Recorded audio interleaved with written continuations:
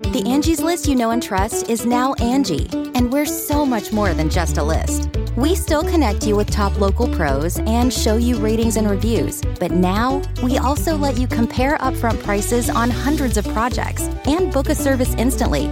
We can even handle the rest of your project from start to finish. So remember, Angie's List is now Angie, and we're here to get your job done right. Get started at Angie.com. That's ANGI, or download the app today.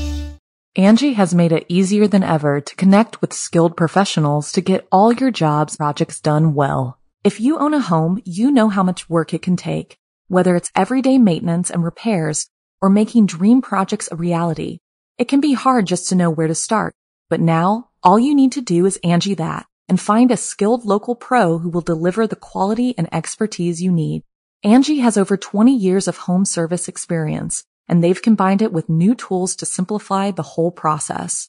Bring them your project online or with the Angie app, answer a few questions, and Angie can handle the rest from start to finish, or help you compare quotes from multiple pros and connect instantly, which means you can take care of just about any home project in just a few taps. Because when it comes to getting the most out of your home, you can do this when you Angie that. Download the free Angie mobile app today or visit Angie.com. That's ANGI.com. You can live out your MasterChef dreams when you find a professional on Angie to tackle your dream kitchen remodel. Connect with skilled professionals to get all your home projects done well.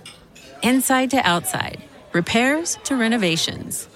Get started on the Angie app or visit Angie.com today. You can do this when you Angie that. The following program is a production of Chilling Entertainment and the creative team at Chilling Tales for Dark Nights, and a proud member of the Simply Scary Podcast Network. Visit simplyscarypodcast.com to learn more about this and our other weekly storytelling programs, and become a patron today to show your support and get instant access to our extensive archive of downloadable ad-free tales of terror. Thank you for listening, and enjoy the show.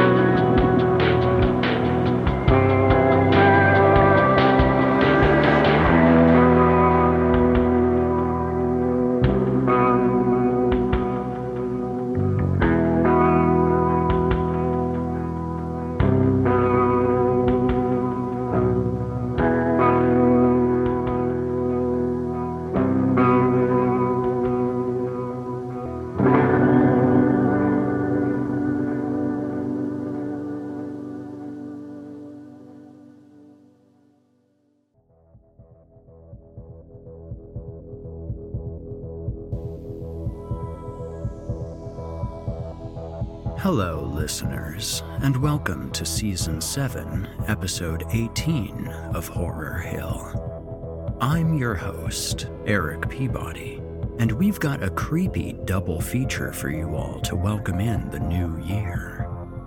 Our first story tonight is The Disappearing Boy from P.D. Williams. Lenore is a high school student at Ridley High. She has just met a new transfer, the sullen and downtrodden Tommy Naughton. It quickly becomes apparent that there's more to Tommy than meets the eye, and things quickly spiral into the horrifying. I'd also like to extend thanks to Danielle Hewitt, who will be joining us on this story. Following that, we have K.E. Brown's The Sidewalk Man. in which a freak accident causes a nearby college student to start seeing strange things. What is real and what is merely the result of the brain responding to such a traumatic event? Welcome to 2023, listeners. Let's start things off on the right foot with something spooky, shall we? You're listening to the standard edition of this program. If you'd like to show your support and enjoy ad-free versions of this and hundreds of tales from our audio archives dating back to 2012, visit simplyscarypodcast.com and click Patrons in the upper menu to sign up today to get instant access from our friends at Chilling Tales for Dark Nights. Did I mention they were ad-free? Thank you for your support.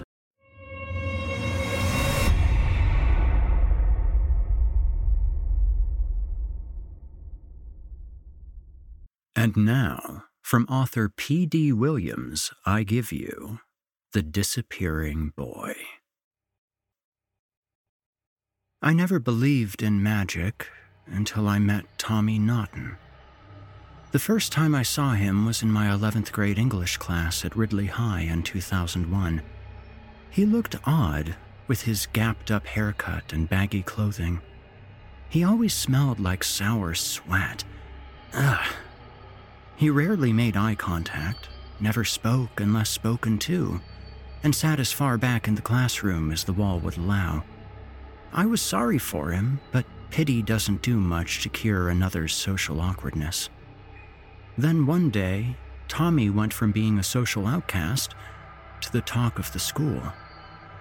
It all started when our English teacher, Mrs. Sharon, gave us an assignment. Okay, listen up, people. When I call on you, I want you to come up. Then I'd like you to tell everyone something unique about yourself. A special talent, family history, interesting hobbies, anything. We'll go alphabetically. First up, Larry Anders. Let me tell you, there was nothing special about old Larry. Still isn't, from what I hear. A few kids had some cool things to share, like Teresa Donovan. Turns out one of her uncles was a roadie for the Red Hot Chili Peppers. Skylar Murphy held the swim team record for holding her breath underwater, a whopping 5.5 minutes. I dreaded my turn. For once, I was happy to have the name Len Zylstra, but my dread must have paled compared to Tommy. Tommy Naughton? Said Miss Sharon. Tommy was reading a book, or pretending to. Tommy, put the book down and come up. I'm sure everyone else is a little embarrassed too, said Miss Sharon. Tommy lowered his book and looked at her solemnly. When he spoke, somewhere between a mumble and a whisper, no one could understand him. I can't hear a word you're saying, said Miss Sharon. I said I have nothing to share. You could tell us how you plan to kill your barber. That was Brad Oberstrom. Butthole. Everyone guffawed. Poor Tommy looked mortified. I couldn't stand the cruelty for another second, so I raised my hand. I don't mind taking his place, I said. I hated going next, but anything was better than watching Tommy being humiliated. That's thoughtful, but I called on Tommy, not you. She glared at Tommy. Mr. Naughton, a weary world awaits you. Yes, ma'am. Tommy placed his book on his desk, then shuffled to the front of the classroom, snickers following him with each plodding footstep. Oh boy, this is gonna be timeless. Brad again. Butthole. I think Mrs. Sharon felt sorry for Tommy now. She looked remorseful, sympathetic. When the uproar died down, she gently addressed him. Tommy, hun, you can start whenever you're ready. I promise we'll give you our full attention. Maybe it was my imagination, but I could have sworn he looked right at me. It wasn't a harsh stare. It was as though he was singling me out. I have a special talent that no one else has. Some people who practice magic say they have this ability too, but they're lying. For them, it's just a trick. But I can make things disappear. For real. It's called teleportation. Want me to show you? I spoke up, surprising myself. Would you? Make something disappear, I mean. Tommy gave me that odd look again, as if he were only going through this to impress me. Sure I can. I think you'll like it. Gazing around the classroom, he said, "Does anyone have a small object like a watch or a ring?" "I got a watch," Peter Travers said, passing it forward. "Watch closely." Tommy cupped the watch between his hands and massaged it with his palms. He stopped, then opened his hands. The watch had disappeared. A collective "whoa" swept over the classroom. "Dude, that was cool. Where'd it go?" Peter asked. "I teleported it to another place. I can do that, make something disappear and wind up somewhere else." He turned to Mrs. Sharon. "Ma'am, would you open your upper right desk drawer?" The place went wild when she opened the drawer and retrieved the wristwatch. Mrs. Sharon looked like she had just pulled out a 3-headed chicken. How? She stammered. How in the world did you do that, Tommy? "Because I know real magic," he said matter-of-factly. "May I sit down now, ma'am?" Of course. Thank you, Tommy. Poor Tina Newsom. How the heck was she gonna top Tommy's act?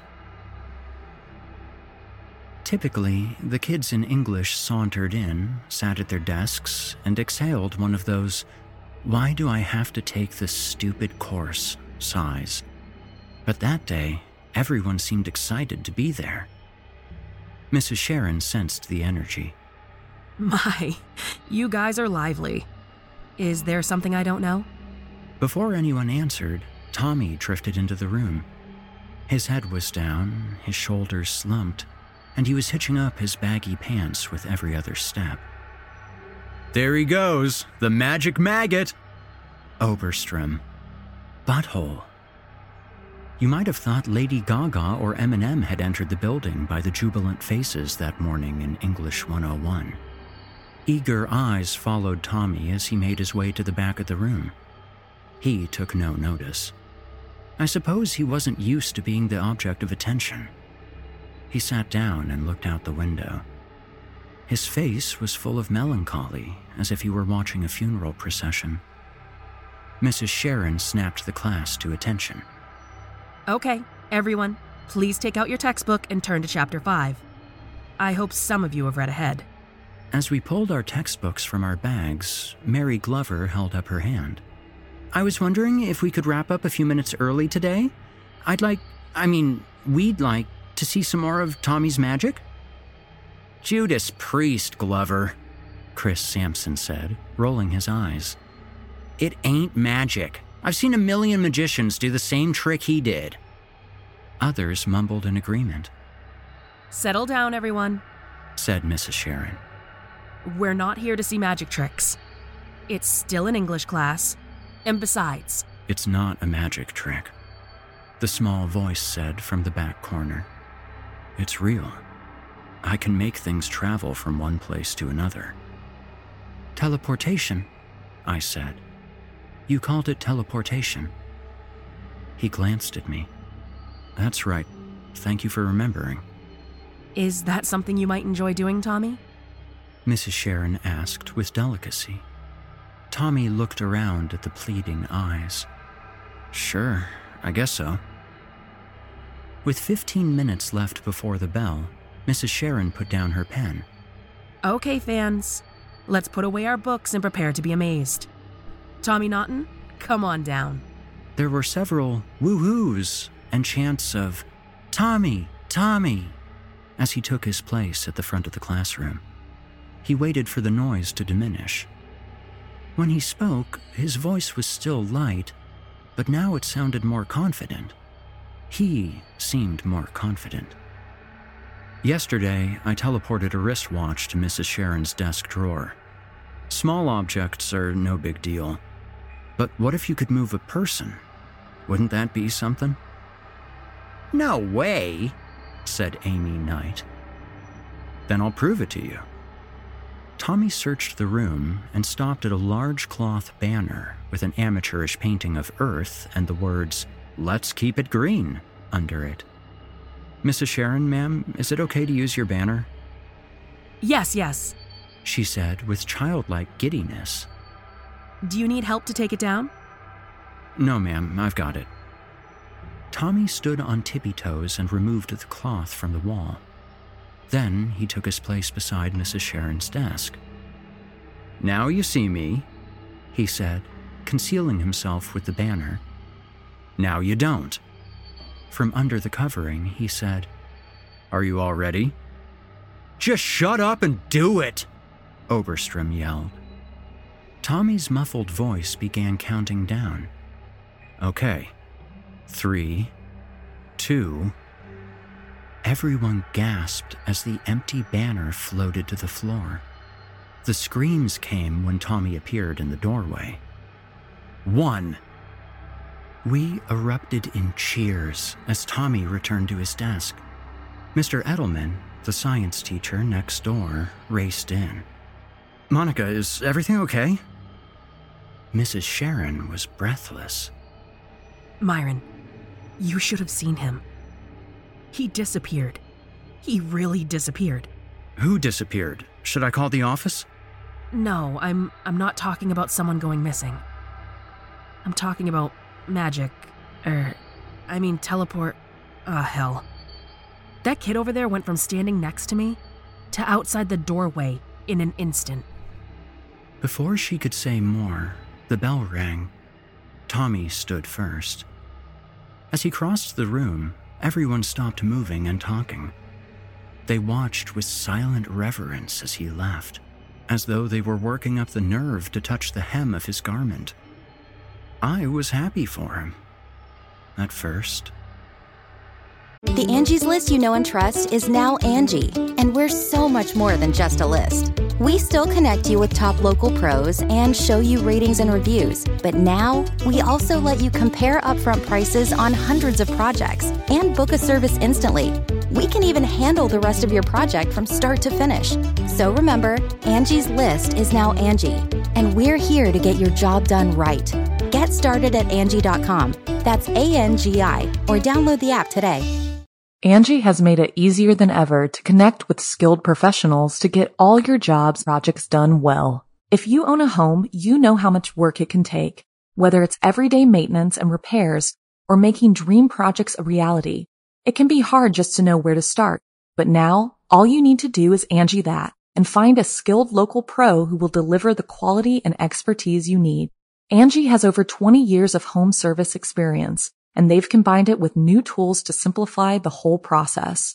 Bring them your project online or with the Angie app, answer a few questions, and Angie can handle the rest from start to finish, or help you compare quotes from multiple pros and connect instantly, which means you can take care of just about any home project in just a few taps. Because when it comes to getting the most out of your home, you can do this when you Angie that. Download the free Angie mobile app today or visit Angie.com. That's ANGI.com. By the following day, everyone knew about Tommy's ability. I saw some kids corner him in the hall, insisting that he make something disappear. Come on, dude, show us some magic, one of them shouted. Others chimed in. Tommy recoiled and threaded himself through the relentless crowd. Then he jogged away, pages from his notebook dropping behind him like breadcrumbs. After a few days of hectoring, Tommy relented and began performing quick sleights of hand between classes. His popularity grew by the day. Soon, he'd gone from being nervous and withdrawn to eating the attention up like cotton candy. He became the main attraction during lunch, entertaining the ever-growing crowd of onlookers with one feat after another. The one that had everyone talking was when he made his feet disappear. He had a beach towel he'd brought to school for the performance. He stretched it out so that it was horizontal, then stood behind it with only his legs showing from the shins down. With each of his hands grasping an upper corner, he raised his right foot behind the towel so you couldn't see it. He put it down and did the same with his left foot. Then he lifted both feet so that he appeared to be floating in midair. He put his feet back on the ground, tossed the towel aside, and took a flamboyant bow. There were over 100 people in the cafeteria that day, all clapping, yelling, and chanting his name. After that, no one called him Tommy anymore. He was now the one, the only, the disappearing boy. Tommy changed after that. He still dressed like a dork and wore that god-awful hairstyle, but he held his head up. He was confident. Teachers, students, it didn't matter. They couldn't take their eyes off him. He became the school celebrity, and I became the focus of his attention. It started out kind of cute. A wave in the hall, a wink in class. But then I started getting an eerie vibe, like I was being watched. Everywhere I went, he'd be nearby, wearing that spooky smile. One night, at home in the shower, I had an unsettling feeling that someone else was in the bathroom.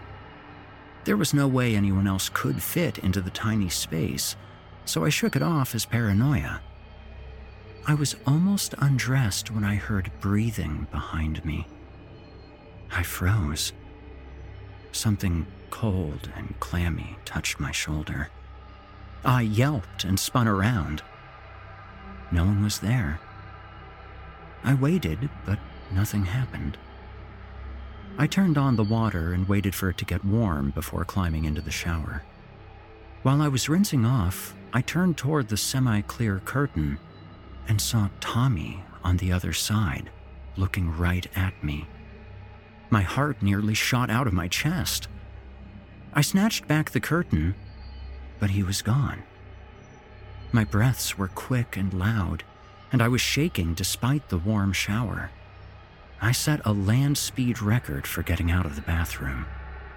I bolted to my room and locked the door behind me. The air was cold, and it smelled like stale perspiration. "Hello?" I muttered. I peeked under my bed and checked my closet. Seeing nothing, I settled down enough to go to bed. I turned off my table lamp and wriggled under the covers. That was when I sensed eyes on me, piercing the shadows. I sat up on my elbows and peered into the darkness. When I saw Tommy standing in the corner, leering, I screamed. I thought I'd never stop. My dad burst into the room and flipped on the wall switch, but Tommy had vanished. When I told my dad what I'd seen, he didn't believe me. "What did your mom and I tell you about watching those stupid Nightmare on Elm Street movies? Jesus, Mary and Joseph, you scared us half to death."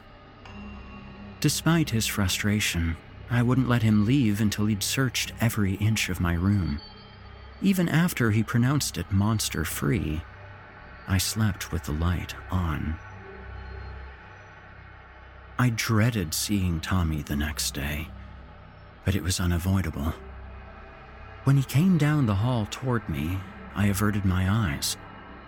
As we passed each other, my stomach was so roiled with nerves that I thought I might throw up. When he arrived in English class, I pretended to be looking through my backpack.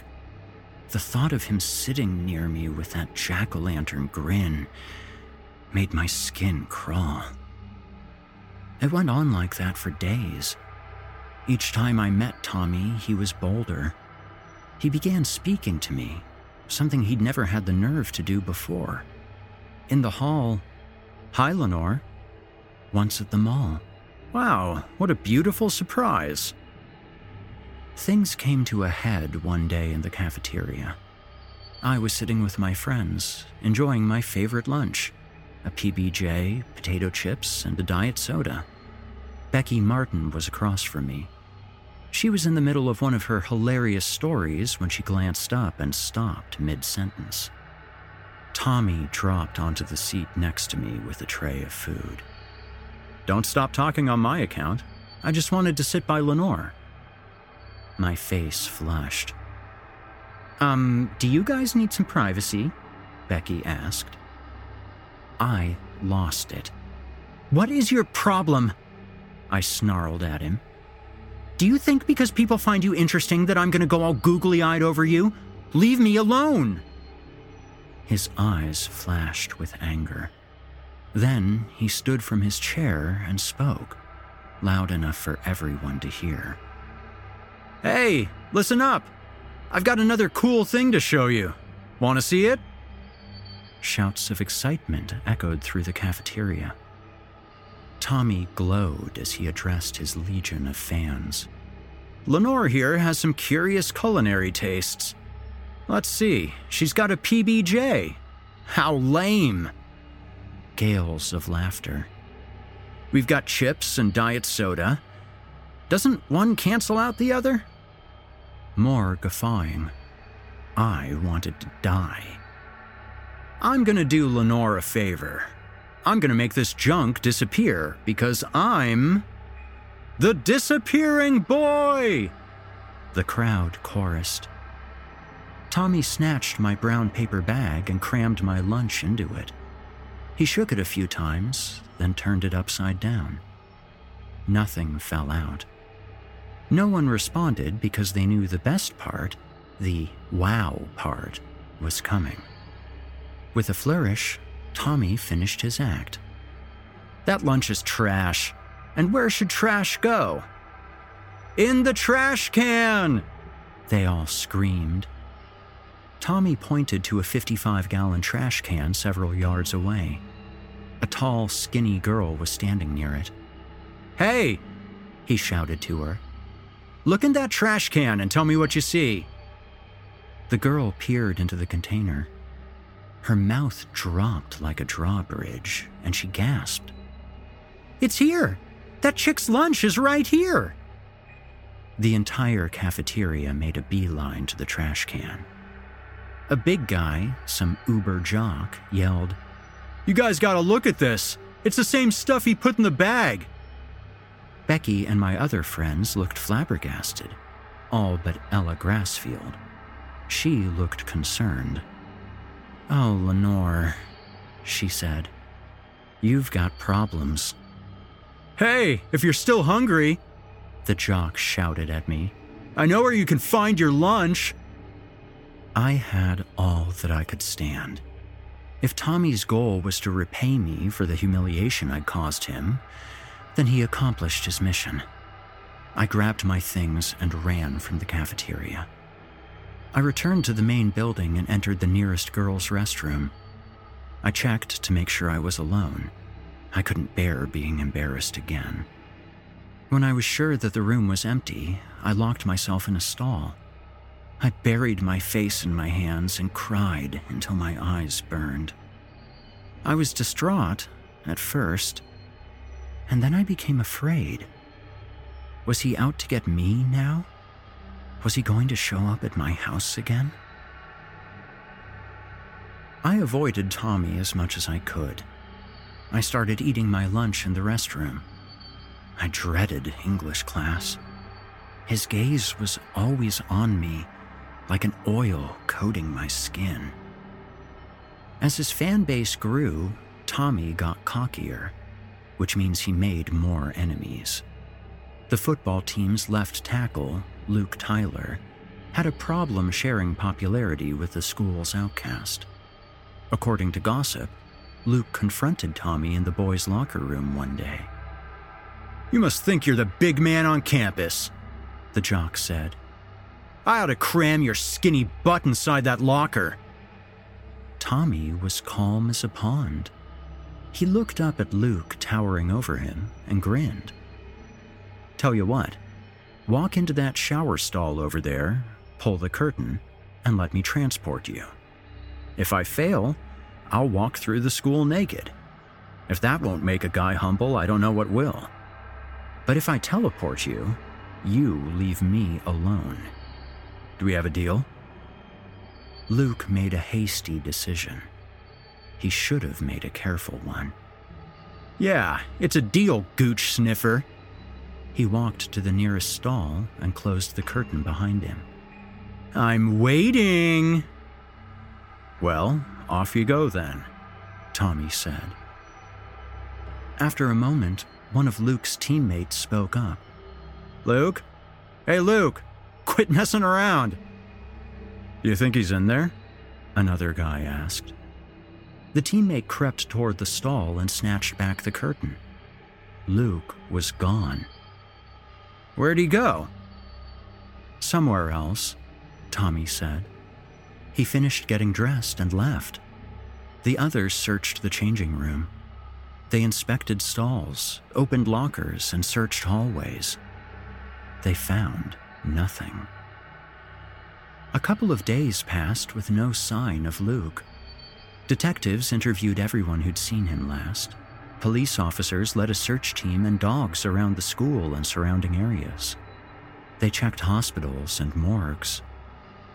Nothing. No one accused Tommy outright. They didn't want to sound like children wondering where the magician's rabbit had gone. Despite Luke's disappearance, the team played the game on Friday night. Our guys won, 38-17. That meant a Saturday afternoon celebration. As was the tradition for many years, fans gathered at the school's back parking lot to celebrate the win. They called it the Victory Smash. Students took turns using a sledgehammer to pound an old junker car painted blue and white, our school colors. Each time a blow landed, a cheer broke out. 5 minutes into the celebration, a female student walked to the rear of the car to knock off the bumper. She was about to lift the sledgehammer when she stopped. Her lips curled and her nose crinkled as if she'd come across a dead skunk. "Oh my God," she said. "Does anybody smell that? I think it's coming from the trunk." Mr. Farnham, the head football coach, joined her. He took a whiff and covered his mouth and nose with his elbow. "Geez, I smell it too." He turned to the girl and motioned for her to give him the sledgehammer. "Stand back," he said. Coach hammered at the bottom seam of the trunk. On the third strike, it popped open. Coach grabbed the girl and pulled her close to his chest, turning her face away from the car. "Someone call 911, now!" he hollered. A murmur passed through the crowd. A boy walked to the trunk, gazed in, and blanched. "It's Luke! He's dead!" Some people screamed. Others rushed to the trunk. Many of them retched. Others puked outright. That night, I had a terrible dream about Luke. I was walking by the junker car when I heard a scratching noise and someone yelling, "Let me out!" I opened the trunk. The lid had bloody scratch marks on the inside. Luke was there, curled up in a ball. Buzzing flies streamed from his nose and mouth, landing on his dull, milky eyes. His blue lips peeled open, and his dead eyes locked onto mine. A gooey mass of fat worms cascaded from his mouth as he croaked, "Ta-da!" I woke up screaming. People avoided Tommy after that. The hoots and hollers turned into worried whispers. I thought Tommy might have picked up on everyone's wariness whenever he walked into a room, but either he didn't notice or he didn't care. The dragging of his feet had become a victory march. Not long after Luke disappeared, I was at my locker when Tommy came up to me. "Hi there," he said. "Shame what happened to Luke, huh? I know everyone blames me, but the part they leave out is that he insisted I make him disappear. He never clarified where. I could sure use a friend right now. I think the entire school's against me. What have I ever done to make you think I want to be your friend? I asked, trembling. Yelling at you in the cafeteria? The way I've been avoiding you? What exactly? He looked surprised. I don't understand. I thought we had a connection. I was only trying to impress you in the cafeteria. Everything I've done has been to impress you. Humiliating me in front of everyone did not impress me. Luke's death did not impress me. Showing up at my house did not impress me. I'm afraid of you. Why don't you make yourself disappear again? And this time, don't come back. He looked stunned. I thought he might cry. The old sadness returned to his face. I wish I could say I was sorry for him, but I wasn't. After I stood up to him, he didn't scare me as much. He was still a timid little weirdo. Okay, he muttered. I understand. Bye. He turned and walked away with that same pathetic shuffle. I was relieved when Tommy didn't show up at school the next day. I felt like I could breathe again. I was in my third period social studies class when Principal Haynes leaned into the room and motioned to our teacher, Mrs. Brown, to join him in the hall. When she returned, she was red-eyed and sniffling. Guys, she said, something awful has happened, and I'd rather you hear it from me. She bit her bottom lip. We were just informed that Tommy Naughton has passed away. Please keep his family in your prayers. The poor woman seemed devastated by the news. A sob spilled from her. I need to step out for a moment. I heard her crying all the way down the hall. None of us said anything. What was there to say? Most of the school had never met Tommy. They only knew of him. Over the course of the day, rumors swirled about how he died. A hit and run, a deadly assault, and other nasty scenarios. It turned out that he'd killed himself. He'd been found hanging in his grandmother's shed. He'd left no note of explanation, only his lonely corpse. My emotions and thoughts were jumbled together. Sorrow for his family's grief, comfort from not being afraid anymore, but mainly guilt that my harsh words might have driven him to take his own life. I thought back to the morning when Tommy had shown up out of nowhere, of the bizarre events that led up to his departure. Now you see him, now you don't. Tommy had made me anxious and fearful, but that didn't mean I shouldn't show some compassion. That's more than I can say for his so-called fans. The funeral service was depressing enough, but the lack of attendees made it even more tragic. Only a handful of students came. Not even Principal Haynes bothered to show up. I was grateful that Mrs. Sharon and Miss Brown were there. An elderly woman sat up front with a couple of other adults. I heard someone say that she was the grandmother whom Tommy had moved in with after his mom had died. She was bent by grief, hitching with despair. The most heartbreaking thing about burying her grandson must have been that so few people mourned him. They had laid Tommy out in a cheap, no-frills coffin. He looked odd wearing an oversized gray suit, his gapped-up hair slicked back. A rent-a-priest pretended to know about the kid he'd never met. After the service, 2 funeral home attendants shuffled to Tommy's coffin and began lowering the lid. Now you see him, now you don't. I skipped the graveside service. Several folks were driving in the opposite direction of the cemetery, so I figured I wasn't the only one. I thought about going home, changing clothes, and returning to school. Maybe doing something normal would help take my mind off Tommy. But when I got home, all I wanted to do was to go to my room and nap. I fell asleep right after my head hit the pillow.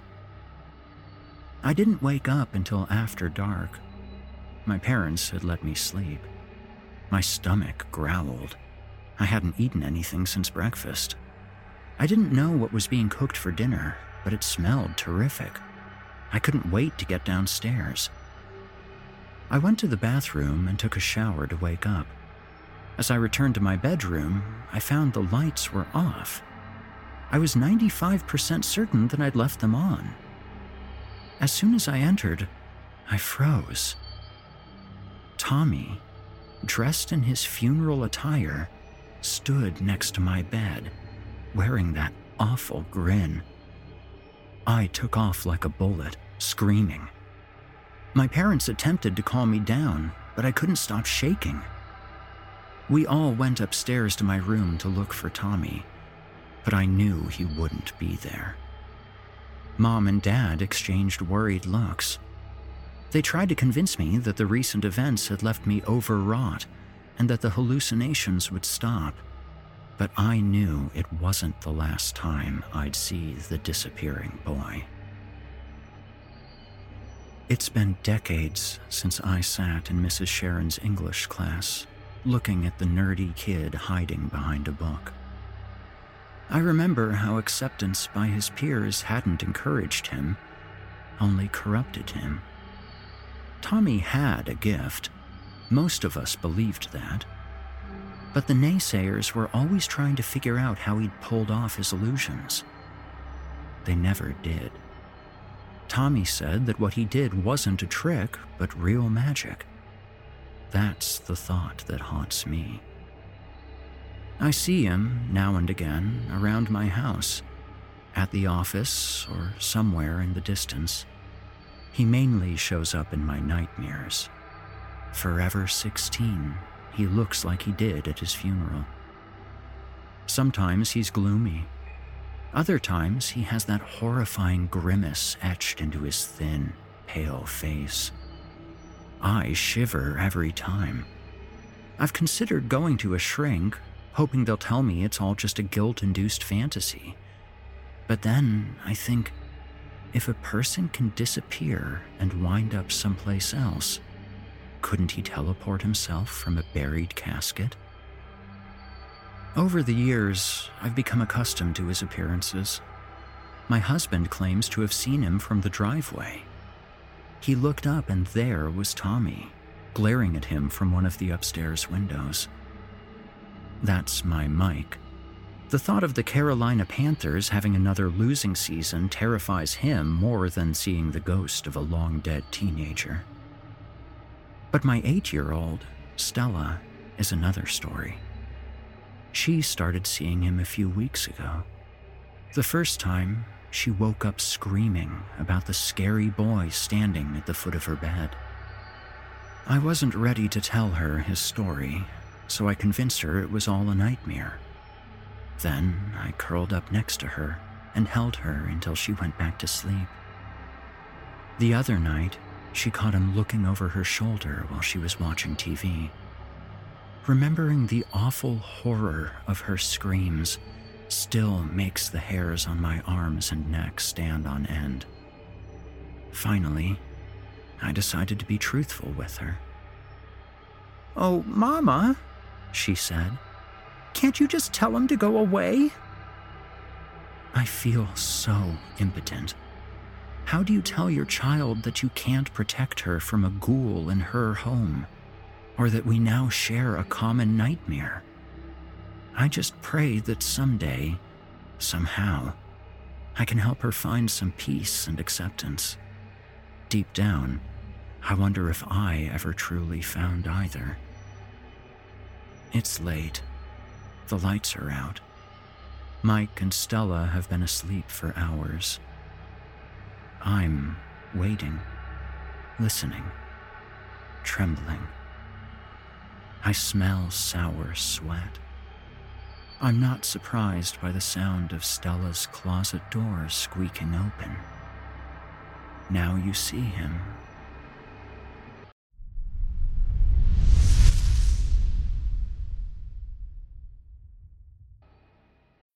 When you need mealtime inspiration, it's worth shopping Kroger, where you'll find over 30,000 mouth-watering choices that excite your inner foodie. And no matter what tasty choice you make, you'll enjoy our everyday low prices, plus extra ways to save, like digital coupons worth over $600 each week. You can also save up to $1 off per gallon at the pump with fuel points. More savings and more inspiring flavors make shopping Kroger worth it every time. Kroger, fresh for everyone. Fuel restrictions apply. Another day is here, and you're ready for it. What to wear? Check. Breakfast, lunch, and dinner? Check. Planning for what's next and how to save for it? That's where Bank of America can help. For your financial to-dos, Bank of America has experts ready to help get you closer to your goals. Get started at one of our local financial centers or 24/7 in our mobile banking app. Find a location near you at bankofamerica.com/talktous. What would you like the power to do? Mobile banking requires downloading the app and is only available for select devices. Message and data rates may apply. Bank of America N.A., member FDIC. You've been listening to The Disappearing Boy by P.D. Williams. P.D. Williams is an author, composer, and multi-instrumentalist who enjoys writing about himself in the third person. Let us not say mean things about P.D. Williams. His short horror fiction stories have appeared in the popular Scare Street and Night Terrors anthology series. His work has also been featured on the Chilling Tales for Dark Nights and Drew Blood podcasts, as well as on previous episodes of Horror Hill. And here's our last one for the night, listeners.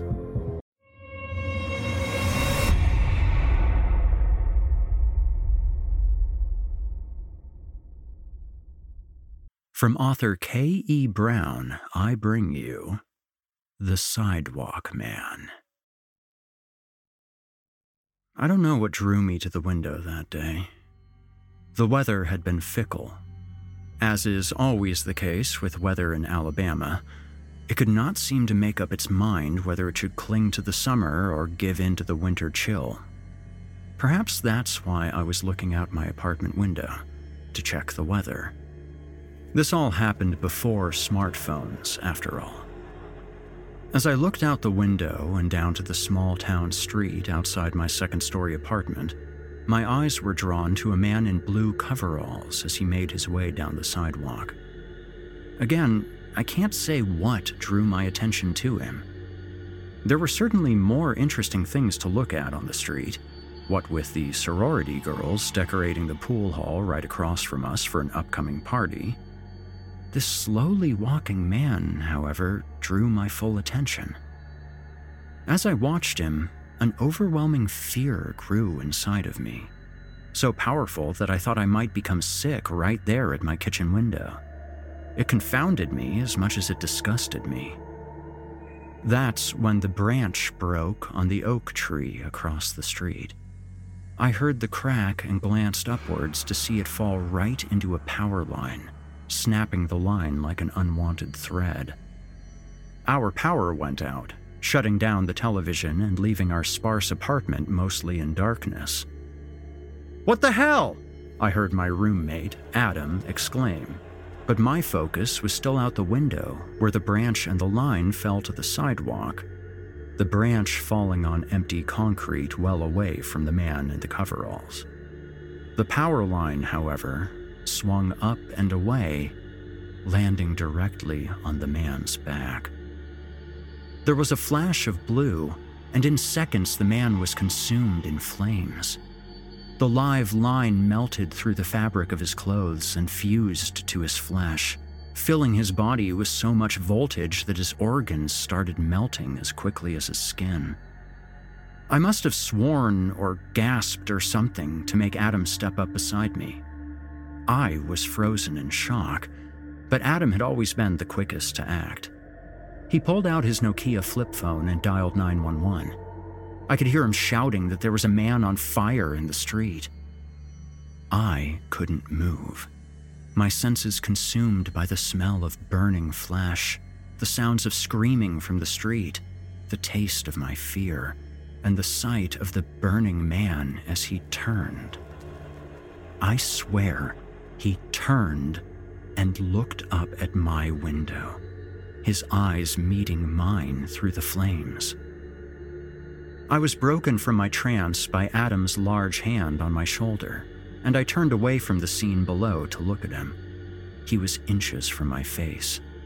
His mouth was moving, but it took me a moment to understand what he was saying. "What happened?" he asked.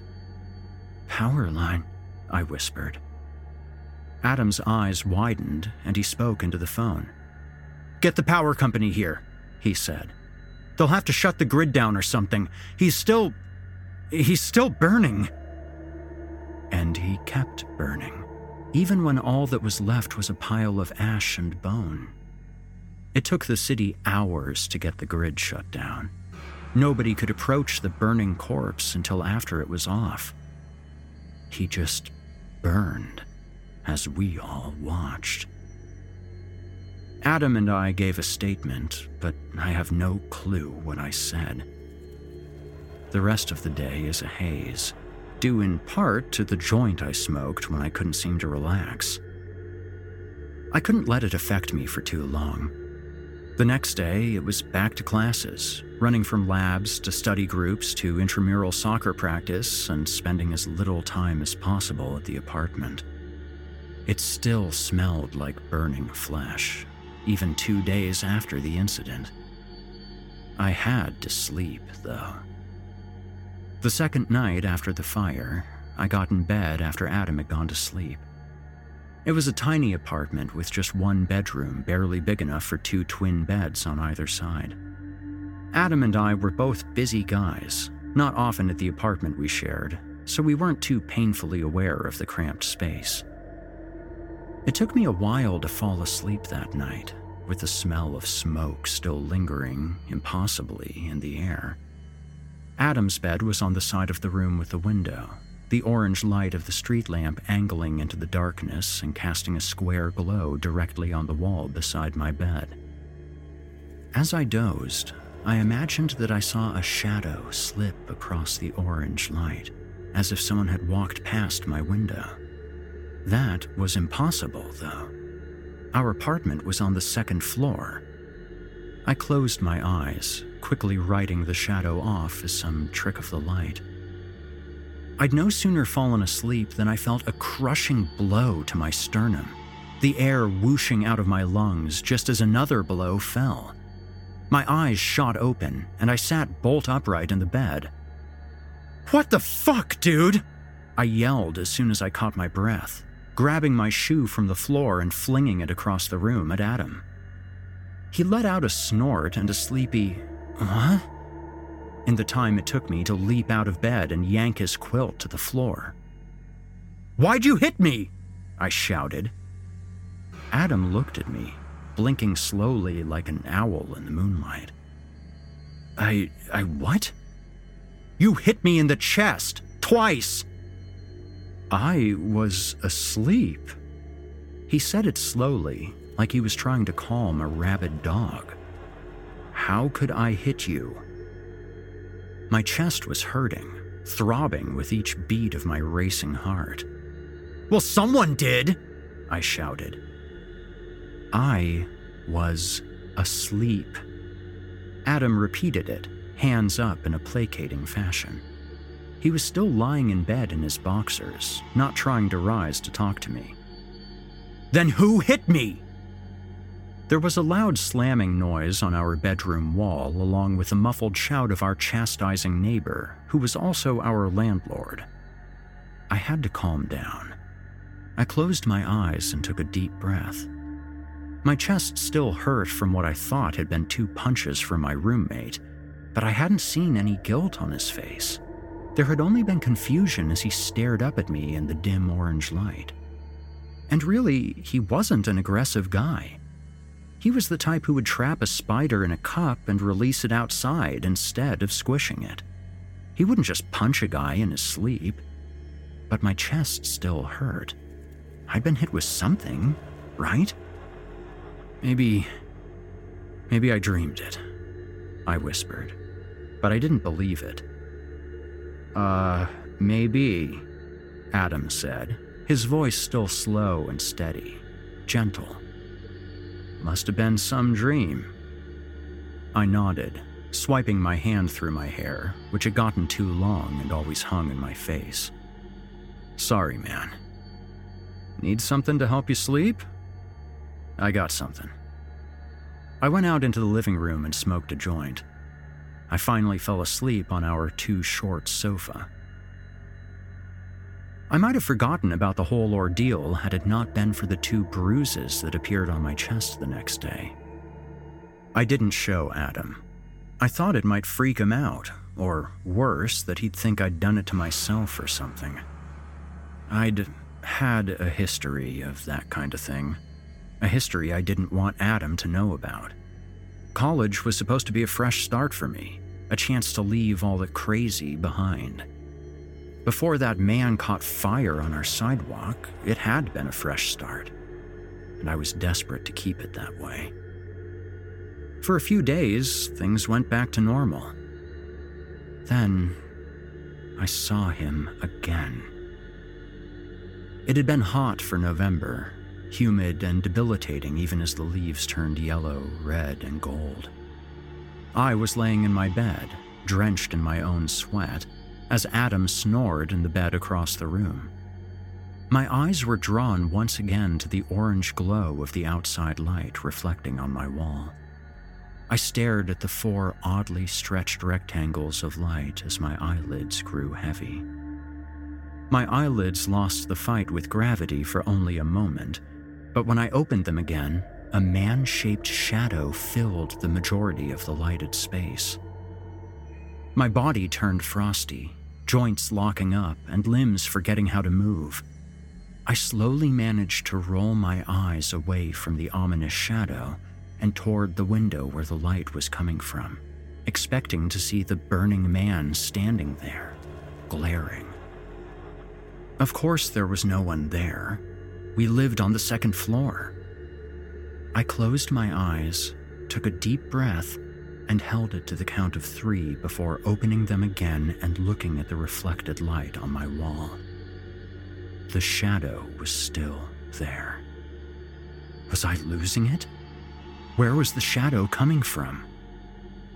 "Adam," I whispered, my throat so dry I could barely understand myself. "Adam," I called louder. This time he stirred. "Huh?" "Look," I whispered, still too scared to move. I saw his head turn, and his eyes caught the light as he looked my way, scanning my side of the room. A bizarre sensation of relief and terror flooded over me, chilling my already hypothermic bones when I saw his body tense up and his eyes widen in fear. He sat up slowly, picking up his thick-framed glasses from his bedside table and putting them on. The lenses reflected orange from the outdoor light, like 2 blood moons staring right at me. He looked at the shadow, then turned around to look out the window. Then he was up and across the room in a second, flipping on the light and looking around, muscles tight as if ready for a fight. His eyes scanned the room, and I realized he was looking for an intruder. That made sense, but I knew better. In 2 steps, he was back across the room and peering out the window. Finding myself no longer alone with the mysterious shadow, I sat up, turning and putting my feet on the cheap, grungy carpet. I made my way across the room and stared out the window with Adam. I don't know what it was we expected to see. A floating man staring into our 2nd-floor bedroom window? There was nothing outside other than the empty sidewalk and the orange street lamp across from us. My heart began to slow. Then, there was a flash of blue from the ceiling fan above us and the light went out. The darkness returned. I turned back toward the wall, where there were now 3 man-shaped shadows etched out in the orange light. Only 2 of them made sense. Adam let out some creative cursing, but I could barely find my voice. "What is that?" I asked. "Fuck!" Adam hissed, before trotting out of the room and into the hallway. I followed behind him, not wanting to be alone with the shadow. After turning all the other lights in the apartment on, Adam and I went to the hall closet to find a spare bulb together. We didn't talk about it. We just moved. We went back to the bedroom. The shadow was still there, watching us as Adam screwed in the new light bulb. The lights returned to the room, casting away all shadows. "Look around," Adam said. "See if there's maybe something in the room that could be making it." We looked. There was nothing. For college guys, Adam and I were both pretty neat, a product not of our personalities, but of the extreme lack of space in our apartment. There were no piles of laundry or books stacked high enough to make that shadow. There was nothing we could see to disturb the light from the street. After a while, we gave up. Adam turned the light off. The shadow was gone. I didn't sleep that night. I could have slept on the couch, but I wasn't a coward.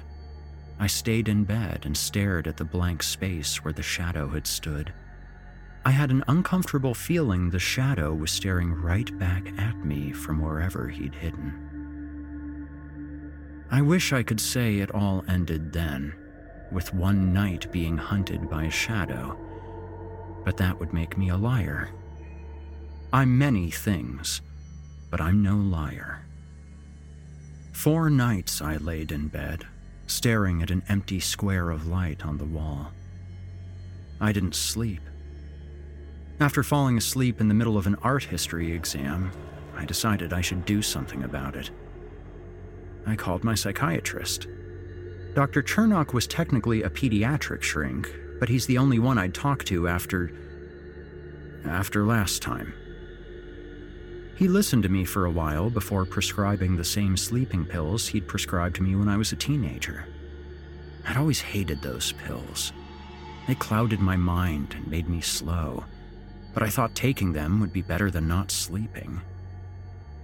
The pills worked just fine for the first couple of days.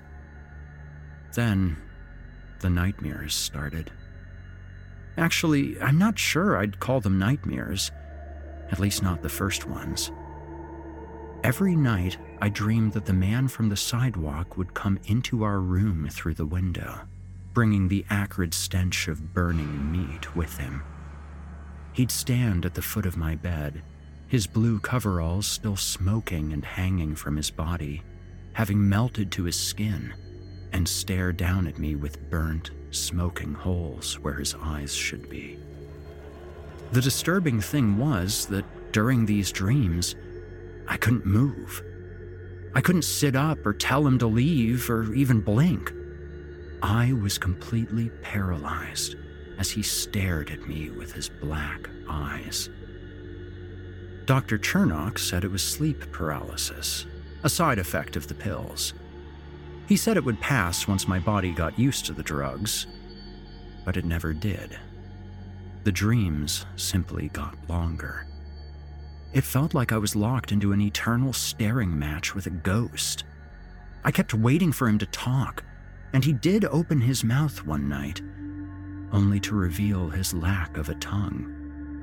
I'd read somewhere that prisoners who were electrocuted often bit off their tongues in the process.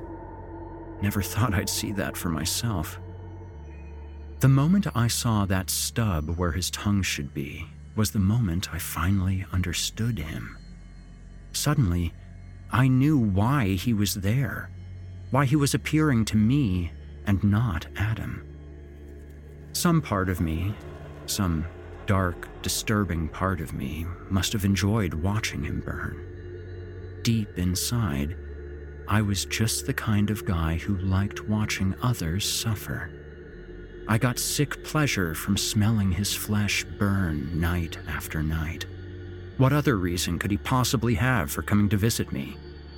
It was a valid point, and the sidewalk man wouldn't have been the first person to make it. I'd had to meet with Dr. Chernock, after all. The worst thing about these nightmares was that they always left me more exhausted than I'd been before. Each day I'd wake up as a shadow of myself. I'd roam the apartment, I'd go to class. I'd even go to parties. The whole time, I felt empty. People began to notice, concerned at first. Soon, their concern morphed into something else. I wouldn't call it fear exactly, but discomfort, maybe even intimidation. People would cross the street to avoid having to pass me on the sidewalk. I'd always been a runt of a guy, so that was a new experience for me. I have to give Adam credit. He tried to have my back there at the beginning of the end.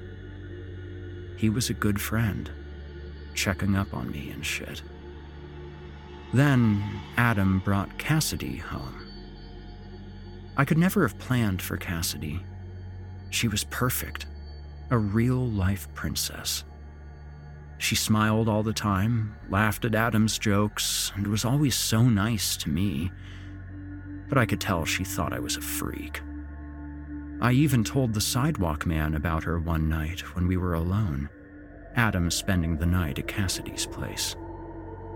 She thinks I'm crazy, I said. She thinks me and Adam made you and your shadow up. I bet she's trying to get Adam to kick me out so she can move in. The sidewalk man's empty eye sockets gazed down at me, but I knew he agreed. I knew he wanted me to stay, not Cassidy. As predicted, it was only a matter of time before Adam asked me to move out. When our lease came up, he wanted me to find somewhere else to live. Cassidy and me, we're getting serious, man, he told me. It's time for that next step. And I know you've hated it here since we saw that guy on the sidewalk. This place scares the shit out of you, right? Did it? I guess, at first, I was freaked out. But by this point, I'd been seeing the sidewalk man in my dreams for months. I was used to it. I couldn't remember what life was like before the dreams. I don't remember what I said to Adam, but when the sidewalk man came to visit me that night, I was ready. We can't let them stay here, I told him. You don't want to be stuck with them, do you? As always, the sidewalk man remained silent, but for the first time, his silence made me angry, and I knew what I had to do. I didn't say it out loud. I couldn't, but my thoughts were loud enough that the man heard them. He heard them, then he burst into flames, just like he had that day on the sidewalk. The cops would say it was an accident, a tragedy, really. It would go down as a random electrical fire, and none would be the wiser. Poor Adam. Poor Cassidy. At least I knew they wouldn't be alone.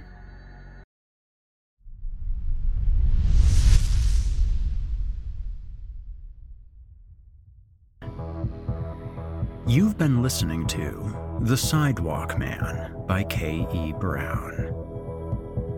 Well, listeners, that's it for tonight.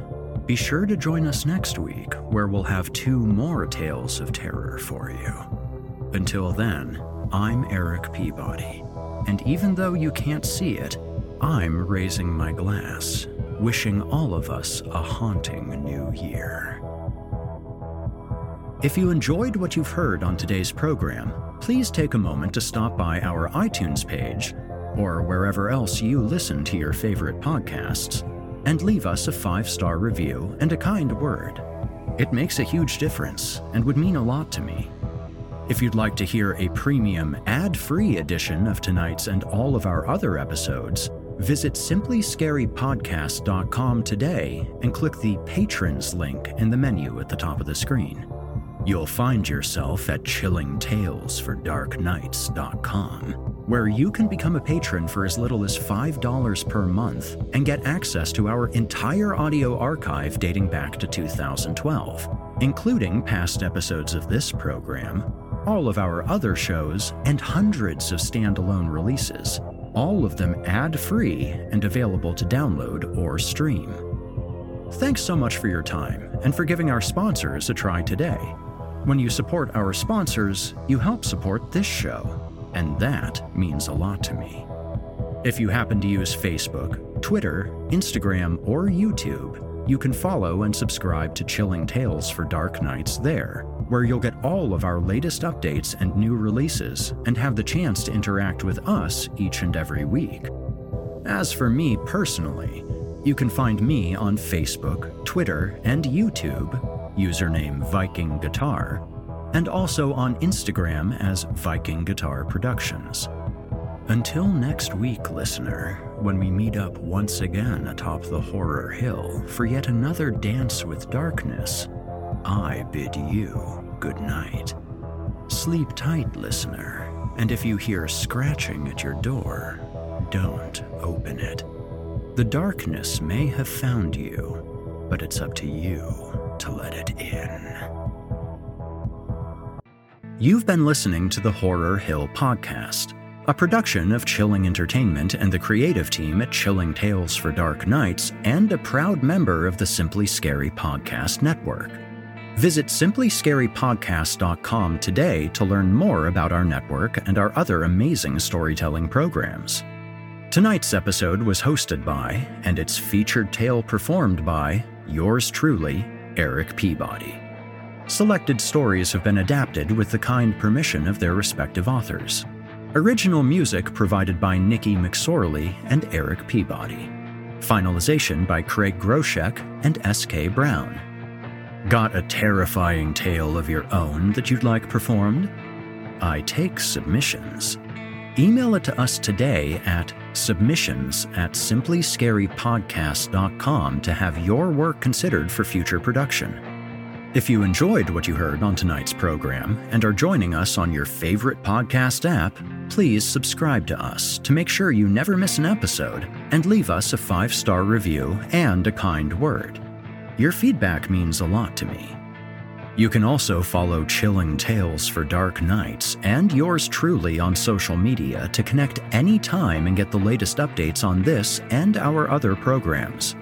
If you're listening on the Chilling Tales for Dark Nights YouTube channel, do us a favor and hit the subscribe button and the bell notification icon as well to get more spooky tales from me and the crew and another episode of this program each and every week. And don't forget to hit the thumbs up button to let us know how we're doing and leave us a kind comment. Lastly, don't forget to visit us at chillingtalesfordarknights.com and consider supporting the team by becoming a patron. In addition to helping us out, you'll get exclusive access to our audio archives and ad-free downloads of all of your favorite stories, including those you've heard on this program.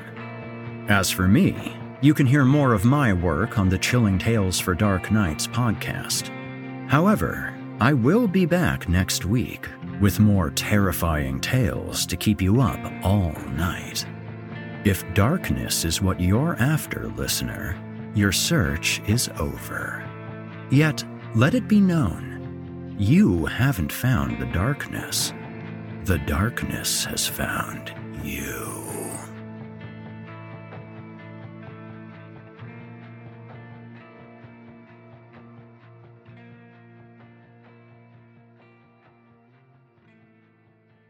Angie has made it easier than ever to connect with skilled professionals to get all your jobs projects done well. If you own a home, you know how much work it can take, whether it's everyday maintenance and repairs or making dream projects a reality. It can be hard just to know where to start, but now all you need to do is Angie that and find a skilled local pro who will deliver the quality and expertise you need. Angie has over 20 years of home service experience, and they've combined it with new tools to simplify the whole process. Bring them your project online or with the Angie app, answer a few questions, and Angie can handle the rest from start to finish, or help you compare quotes from multiple pros and connect instantly, which means you can take care of just about any home project in just a few taps. Because when it comes to getting the most out of your home, you can do this when you Angie that. Download the free Angie mobile app today or visit Angie.com. That's ANGI.com. The Angie's List you know and trust is now Angie, and we're so much more than just a list. We still connect you with top local pros and show you ratings and reviews, but now we also let you compare upfront prices on hundreds of projects and book a service instantly. We can even handle the rest of your project from start to finish. So remember, Angie's List is now Angie, and we're here to get your job done right. Get started at Angie.com. That's ANGI, or download the app today.